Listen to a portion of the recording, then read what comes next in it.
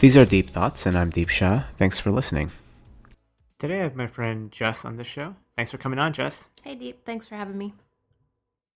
It's been a while since we've spoken and seen each other, actually. So Jess and I just grabbed brunch at Chavella's. Great It food. was delicious. It was. I got the biggest plate of food there. It was a disaster. I knocked over our pan, Yeah, our pan dulce, rip pan dulce, but it was delicious. I love going there. it's really good. Um, it's right near me, and I feel like it's one of those things because the closer you are to something, or once you get what you want, the harder it is to appreciate it, and like that appreciation kind of goes away. I think. Um, we were just talking about on the walk here from Chavella's how close I am to the botanical garden and the museum, and how the garden is something that I've always wanted to be close to. And now that I'm here, I haven't been once. You have absolutely no excuse now. Spring is almost here. The cherry blossoms are about to start blooming. You have to get your membership immediately. Absolutely. Um, I think, just being near any sort of nature is just so good for people. It is for me. It has been for me in general. Um, just walking outside and seeing leaves and trees and just having that atmosphere is just so peaceful, calming. You know, for my mental health anyway, it makes such a big difference. I don't know about you. Absolutely. I think part of the thing that happens, especially in the winter here, you're stuck inside and you can't appreciate the outdoors at all. When I was taking care of Olive, Christina's dog, she lives so close to Prospect Park, and one of the days was just so nice. It was a beautiful fall day, and I took both of our dogs out to the park, and it was glorious. It was so great for my mental health to go out there and spend the entire day out with the dogs. I had been going through a hard time because I had been laid off from somewhere I had been working for about 4 years, Mhm. and just getting out and hanging out by myself. I mean, no other really humans around except for just me and dogs, and nature. And it's hard to get out there, especially in the neighborhood that I live in now. It's Ridgewood in Queens. There's no parks around. Mhm. So any chance I get to go to Prospect Park or go to Central Park, to go do like an outdoor concert in the summer, I definitely take the opportunity to go out and go appreciate and see that. It's also really hard when you combine so many of these different factors together. We live in the quote unquote concrete jungle, and combined with not having easy access to outdoors or anything doubling for outdoors, with just being always on, always connected. Mm-hmm. We always have our phones. Um, that kind of information overload is so overwhelming, and it can lead to a kind of subconscious creep, and anxiety. Mm-hmm. I think it's not even something that most people realize. Um, one of the things that I like to do is just turn everything off. And even like every day, I have so many little notifications. I only keep the bare essentials. Mm-hmm. And it's hard, I think, for those of us in tech, and especially you in social media, like balancing that. How do you take care of yourself and Yeah, also earn money? yeah. Um, I think when I first got into social media, I was not affected by information overload. I thrived on it. I consistently wanted to be connected, and I enjoyed it. But over the past maybe 2 years or so, I've had to take a step back. It's finally taken its toll. I am not on social media as much as I used to be. And I think a lot of it has to do with being tired of listening to people talk about themselves. Mm-hmm. And social media is so much about that, especially for someone who is interested in building their personal brand, who's interested in getting attention for themselves. Um, Seeing people like Kim Kardashian make millions of dollars off the attention economy. All she has to do is take her clothes off, and millions of people see it and talk about it. And there are thousands of articles written about it and clickbait, and it's too much now. It's too much, and it's easy to get caught up in it, but it's just as easy to turn it off and to let go of your phone for just a few hours so you can gather your thoughts. If you're constantly reading, clicking through, clicking, reading, clicking, reading, Mm-hmm. keeping up with so many people, you just need to stop. Just stop it. And that's what I've done over the past 2 years is let go. When my job is over, when I'm done, I don't get on Twitter. I don't get on Instagram. I don't post selfies of myself as much anymore because because I just don't matter. Right. Nothing matters and we all die. And that's a really grim way to look at the world. Yeah. But it's the easiest way to remember that everything you're reading and clicking on doesn't matter either. It's so true. Last night I got home a little late and I jumped on the PS4 and I got into group chat with some friends and we were just joking around and one of the first things I said was, we're all dying anyway. Like we're literally dying right now. And I think the comment came out of like, oh, where have you been? Like, what are you doing? I'm like, what's the point? If I don't take the time for myself and if I don't, make sure that I'm sane, then everything else is kind of pointless. I think even more so in this, you said attention economy. Can you go a little bit more into that and like, because this is something that you've had more exposure to than I have. Yeah. I mean, my job is marketing. My job is to reach people and let them know about the product that I'm trying to raise awareness for or trying to sell. And attention is valuable.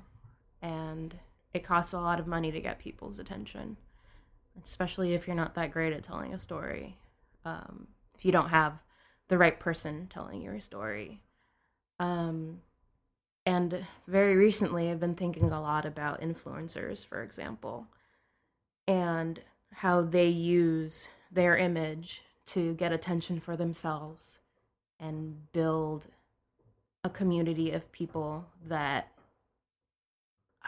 I don't even understand what the point is. For some of these influencers who are like beauty bloggers, they all say the same thing. They all sound the same. They all almost look the same. And what's the point? Like, why are you following this person who talks about themselves all day long, posts about themselves all day long? For what? Like, what are you getting out of it?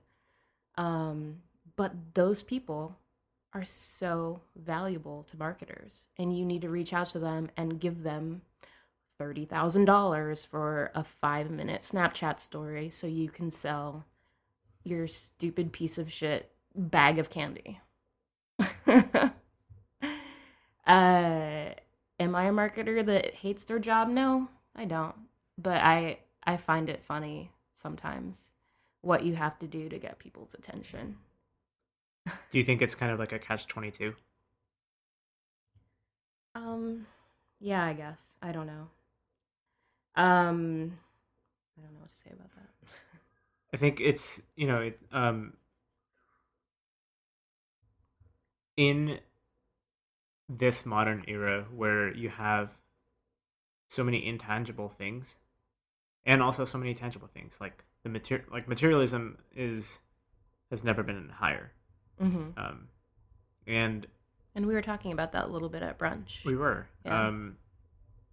We were talking about having less stuff and how important that is. I think just for your own mental space. When I moved into my new place, I got rid of half of my comic book collection. I got rid of most of my clothes. And I'm a little bit happier for it. We were talking about Marie Kondo and her book, The Art of Tidying, I think it's called, and how important it is to only have things that you're emotionally attached to. And obviously, the bare essentials that you need to survive, like cookware and stuff like that. But, everything else doesn't matter at the end of it, because then you die. And then there's no point. I like how this podcast has gotten very dark So really dark. fast. But I think it's important to talk about these kinds of things and to talk about mental health with your friends and with loved ones, with your family. I know that I didn't even really know what that was until I was a teenager. And maybe this is true for the Latino community, especially maybe Mexican Americans. I grew up in a Mexican household, and we never talked about feelings. We never talked about the anxiety that was brought from the job that my mother worked, 50 hours, 60 hours a week, where she was stuck behind a desk and completely miserable. We never talked about that. We never talked about my father's alcoholism. It was not something that I knew about. And so, I don't know, I think it's important to talk about this kind of stuff, even though it can get kind of dark and a little heavy. But life is heavy. It is. And like I mentioned earlier, to go back to consumerism and things that you own. I said that I had lost my job and it was in August. I had been unemployed for about 3 months. I took some time. I was upset about it, and I needed to just be by myself. And I actually used that time to clean. That's all I was doing. And it helped me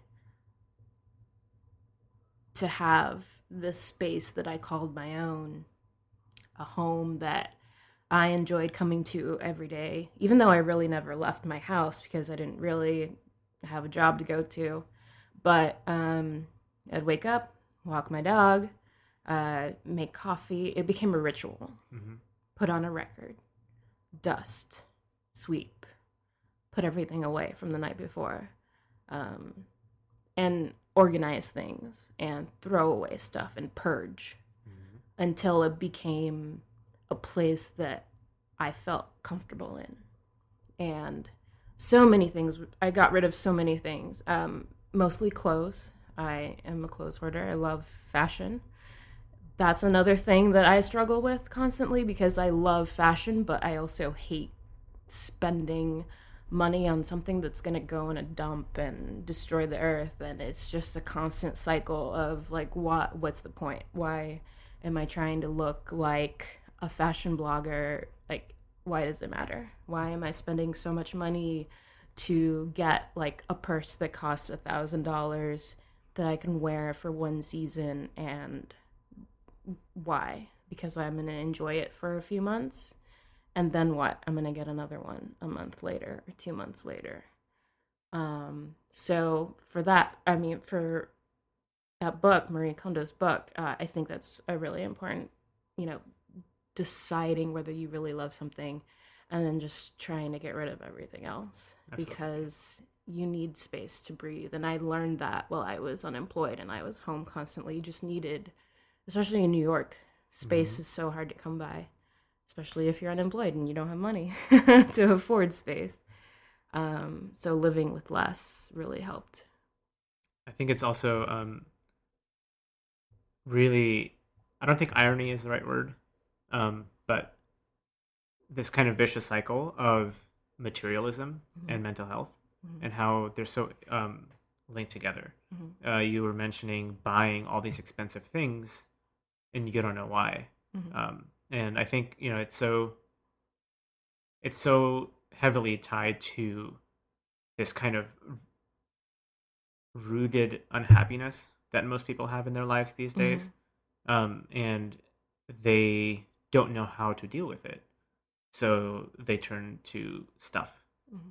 And I don't think that not talking about feelings or anything, that's also not exclusive to the Latino community.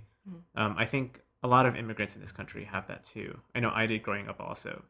Feelings were not something that you talked about. Um, and that's something, I discovered growing up myself. My parents, my family, we discovered it together.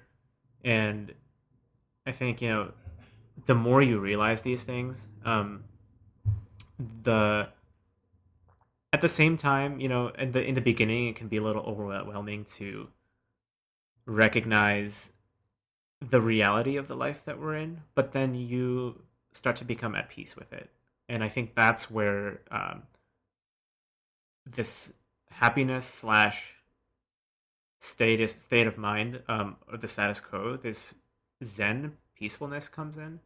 And happiness is a little overrated, but just being content with where you are, with what you have, with what you're doing. And a lot of it also ties into what you do for work. What do you do for a living? Are you content with the place that you have in society, in the world, and what you're contributing to it? Mm-hmm. Is that something you want to do?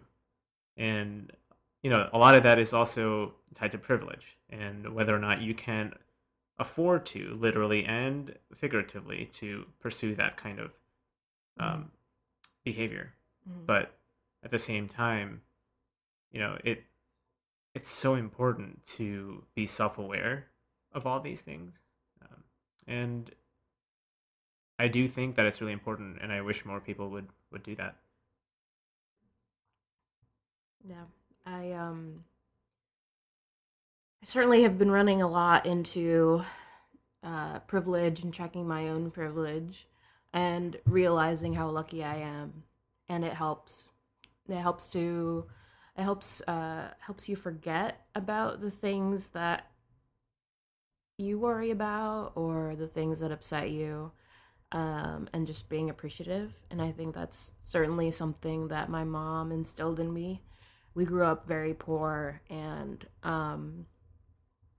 it's it was easy when I was younger to get caught up in our poverty because I grew up in such a rich school district, and all my friends were not rich but well off. Some were rich, but it was easy to get upset because I couldn't get a pair of jeans that I wanted, or I couldn't get a car that I wanted, and everyone else around me had that. Um, but at the same time, like, you got to check yourself. I was young, I didn't know any better, and you have to take a step back and realize, like, oh, your mother's working really fucking hard to get you here. Like, why are you acting like a brat? And I constantly come back to that state of mind of being a teenager and being a total brat, when I'm now 31 years old, and I say, oh, well, why do I need that pair of sunglasses that I'm looking at? Like, what? Why are you being a brat? Essentially. And I don't know. It's funny. It's also it's really interesting because the more money someone has, the more likely they are to say that, oh, money doesn't matter. But the less money you have, that's all you think about. Yeah. And that materialism is what drives you. And not even materialism, it's just about survival. And then that kind of ends up snowballing, I think, into materialism. And then, then you realize that, oh, money isn't everything. And it's kind of this weird cycle that Mm-hmm. I don't know, like, if we're ever going to break out of as a society. Never. No. What was I gonna say? Oh yeah, growing up poor in South Texas, it was interesting, an interesting upbringing. It was very different from where I live now, and even when I was living in Austin, because the community was about 80% Hispanic, and the poverty rate was sky high. Almost everyone there was poor, unless you were white. um, which is insane. It's funny to me that I was gonna talk about my aunt. My aunt, she started off as an artist, didn't have a lot of money. I was absolutely in love with her when I was a little girl. I would go and stay at her house all the time, and we would have drawing contests, and she had 2 kids, and we would play video games together. That's how I got exposed to Atari and Nintendo and Super Nintendo, and they had like all the video game systems. It was a blast, and I loved my aunt. But then she and her husband started their own business, and they became well off. They did really well from themselves, and it's great. They have a beautiful home. My uncle has all these amazing classic cars now that are just gorgeous. I just imagine him riding around in his like blue drop top 60s. I don't even know what year it is. Like, I'm gonna make up a year. 69 Corvette, in South Texas, and just enjoying the sunshine. But their values changed as soon as they started making money. As soon as they became well off. They're not rich, but they're really well off. They have a big home and a big ranch. But and now they're Republican. I don't understand. I don't get it. How did you forget where you came from? Right. How did you forget the poverty that you grew up in?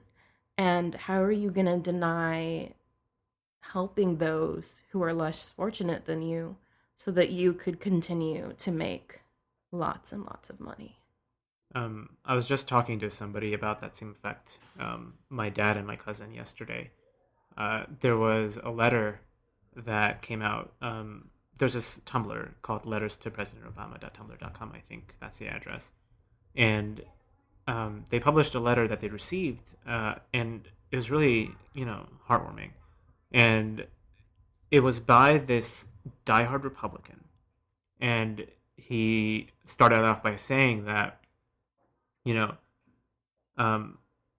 I voted against you both terms, and I voted against the Affordable Care Act, and I didn't realize that I was shooting myself in the foot.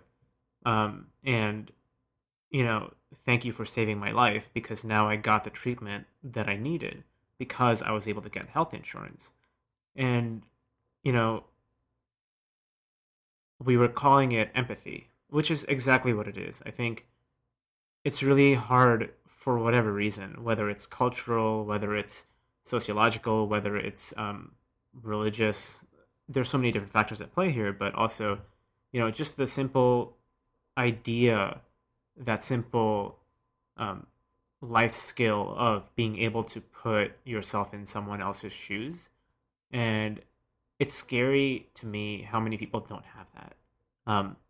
And not just don't have that, they don't want to have it. And it's harder, obviously, to kind of instill that in someone when they're a grown person. But just kind of instilling those values into kids, that's so important, because, life isn't just about you. It's about the people around you. The people that you care about are obviously important, but also we're all on this planet together. And it's just mind-boggling. Now I need a drink. We were talking a little bit about that too, about drinking and about, I guess, I don't know, what would you call what you're doing now? You decided to take a break. Yeah. I've been sober since October. Greatest rhyme pun ever. I didn't plan it. But I think, I was in a weird place last year, and I realized that I needed to take a break for myself. And one of the things that helped was to step away from alcohol. And it's it helped so much. Just being able to think clearly. I hadn't realized how much of a spiral alcohol can put you in, even if you don't become an alcoholic by the clinical definition. Um, it can still blind you to so many things. It can cloud your judgment, and this I'm just speaking for myself, of course, but you know, I don't know where I would be now if I hadn't stopped drinking. Um, I know a few people that have done this. I know a couple of people that are starting to do this. Yeah, I think a lot of people are. I feel maybe it's a bit of a trend. I've certainly seen a lot of trend pieces floating around the internet about it. I have a few friends who decided, you know what, this is the year that I'm going to take a step back, not only from alcohol, but from caffeine as well. Mm-hmm. There's an ultra like health conscious, and it's not just about eating the right things, but also drinking the right things now too. And that's also, I think, that's a symptom of a overarching realization by people about how the things you ingest affect your mental health. Mm-hmm. You know, and that's great. Mm-hmm. I'm really happy for everyone who chooses to make decisions in their lives that benefits, their longevity and their sanity. Mm-hmm. Yeah. Yeah. Last year, my husband and I did a dry January, but and it was fine. I think the first few weeks were difficult because I had gotten into, and I'm still in this cycle of just drinking almost every day. Get home, I have a full bar. Our always has beer, and we almost always have at least 2 bottles of wine in the house, which makes for a great party. Yeah. But this is every day, and I see that I come home and I see it, and I crave it. The only time I don't drink is when I'm sick. Right. And even when I'm sick, I wish I were not sick anymore so I could have a drink. Correct me if I'm wrong, but this seems like a problem that's uniquely American. I don't hear about many of these issues happening overseas when it comes to alcoholism and this culture of binge drinking, and drinking so much that you forget to take care of yourself mentally. And I don't know why that is.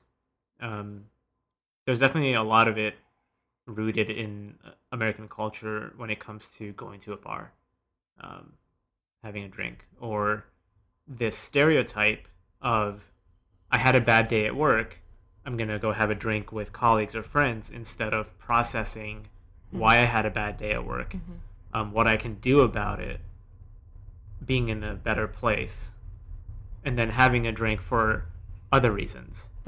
Having a drink just as a beverage, just, to lighten me up before bed, or as a nightcap, right? What do you think about that? I'm sure there are other cultures who have the same problem. I know Mexico is one of them. My family is from Mexico, and I have quite a few aunts and uncles who still live there, and quite a few very close family friends. One close family friend in particular, my husband and I would go and have Thanksgiving with them quite often and spend Christmas with them, and there was always wine and there was always tequila. It was part of the culture, and I can't say that I've been exposed to many others. I haven't traveled very much. But I imagine other countries who have people living there who have expendable incomes have that problem with alcohol and alcoholism, and dealing with those sorts of things. I struggle with it every day, and I'm conscious of it, of what I'm doing, and question myself every time I have a drink. Especially when I'm at home and it's just my husband and I.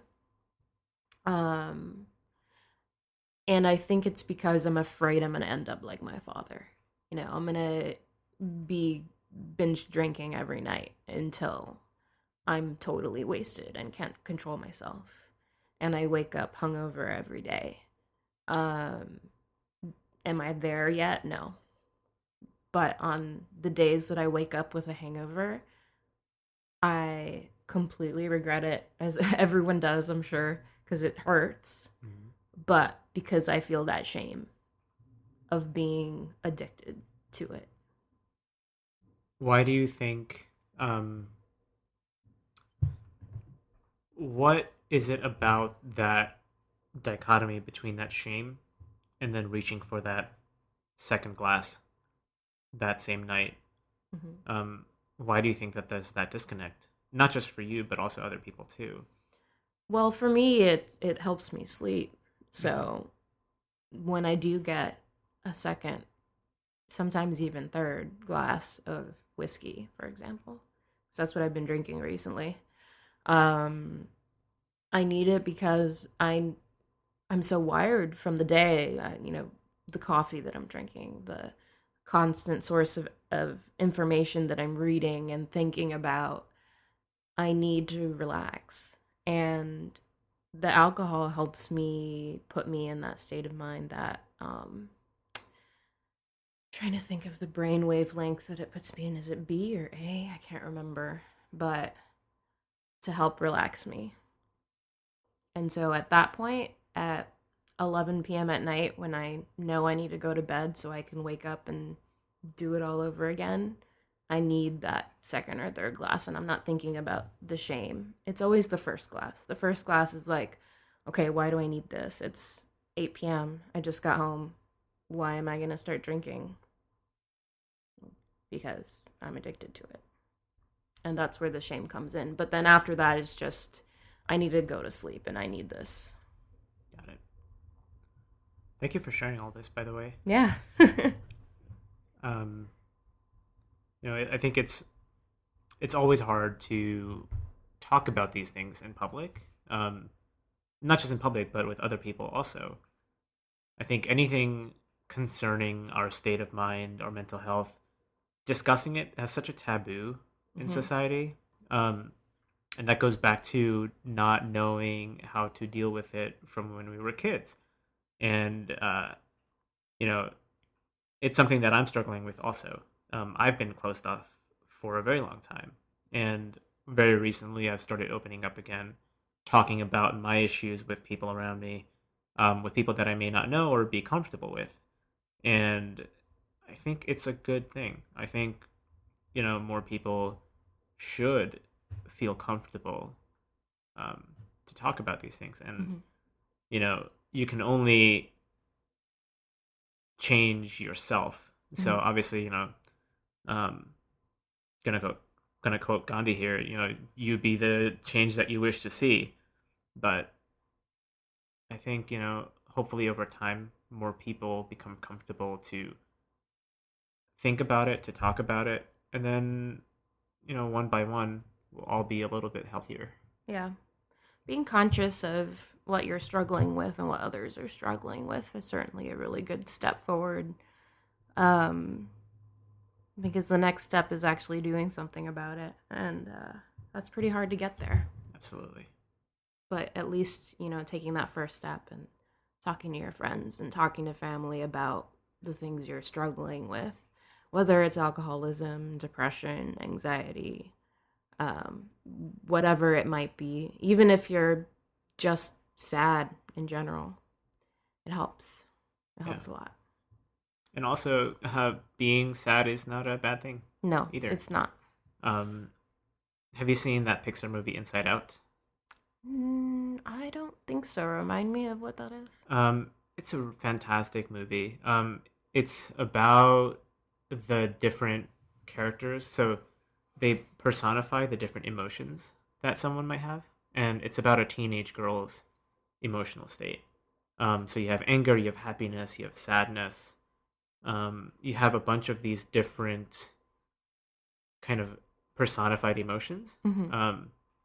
And in true Disney fashion, you have laughs, you have cries, but I think it does a really good job of showing that, you don't need to be happy all the time. It's okay if you're sad, but also that, it's all about a balance of all these different things that make you content and, being self-aware and just living your life. Yeah, absolutely. Now I know which movie you're talking about. Yeah, I saw that. It was really good. Yeah. Mindy Kaling was in it, right? Yeah, she she one of the was. voices? Yeah. I forgot which character she played. Envy?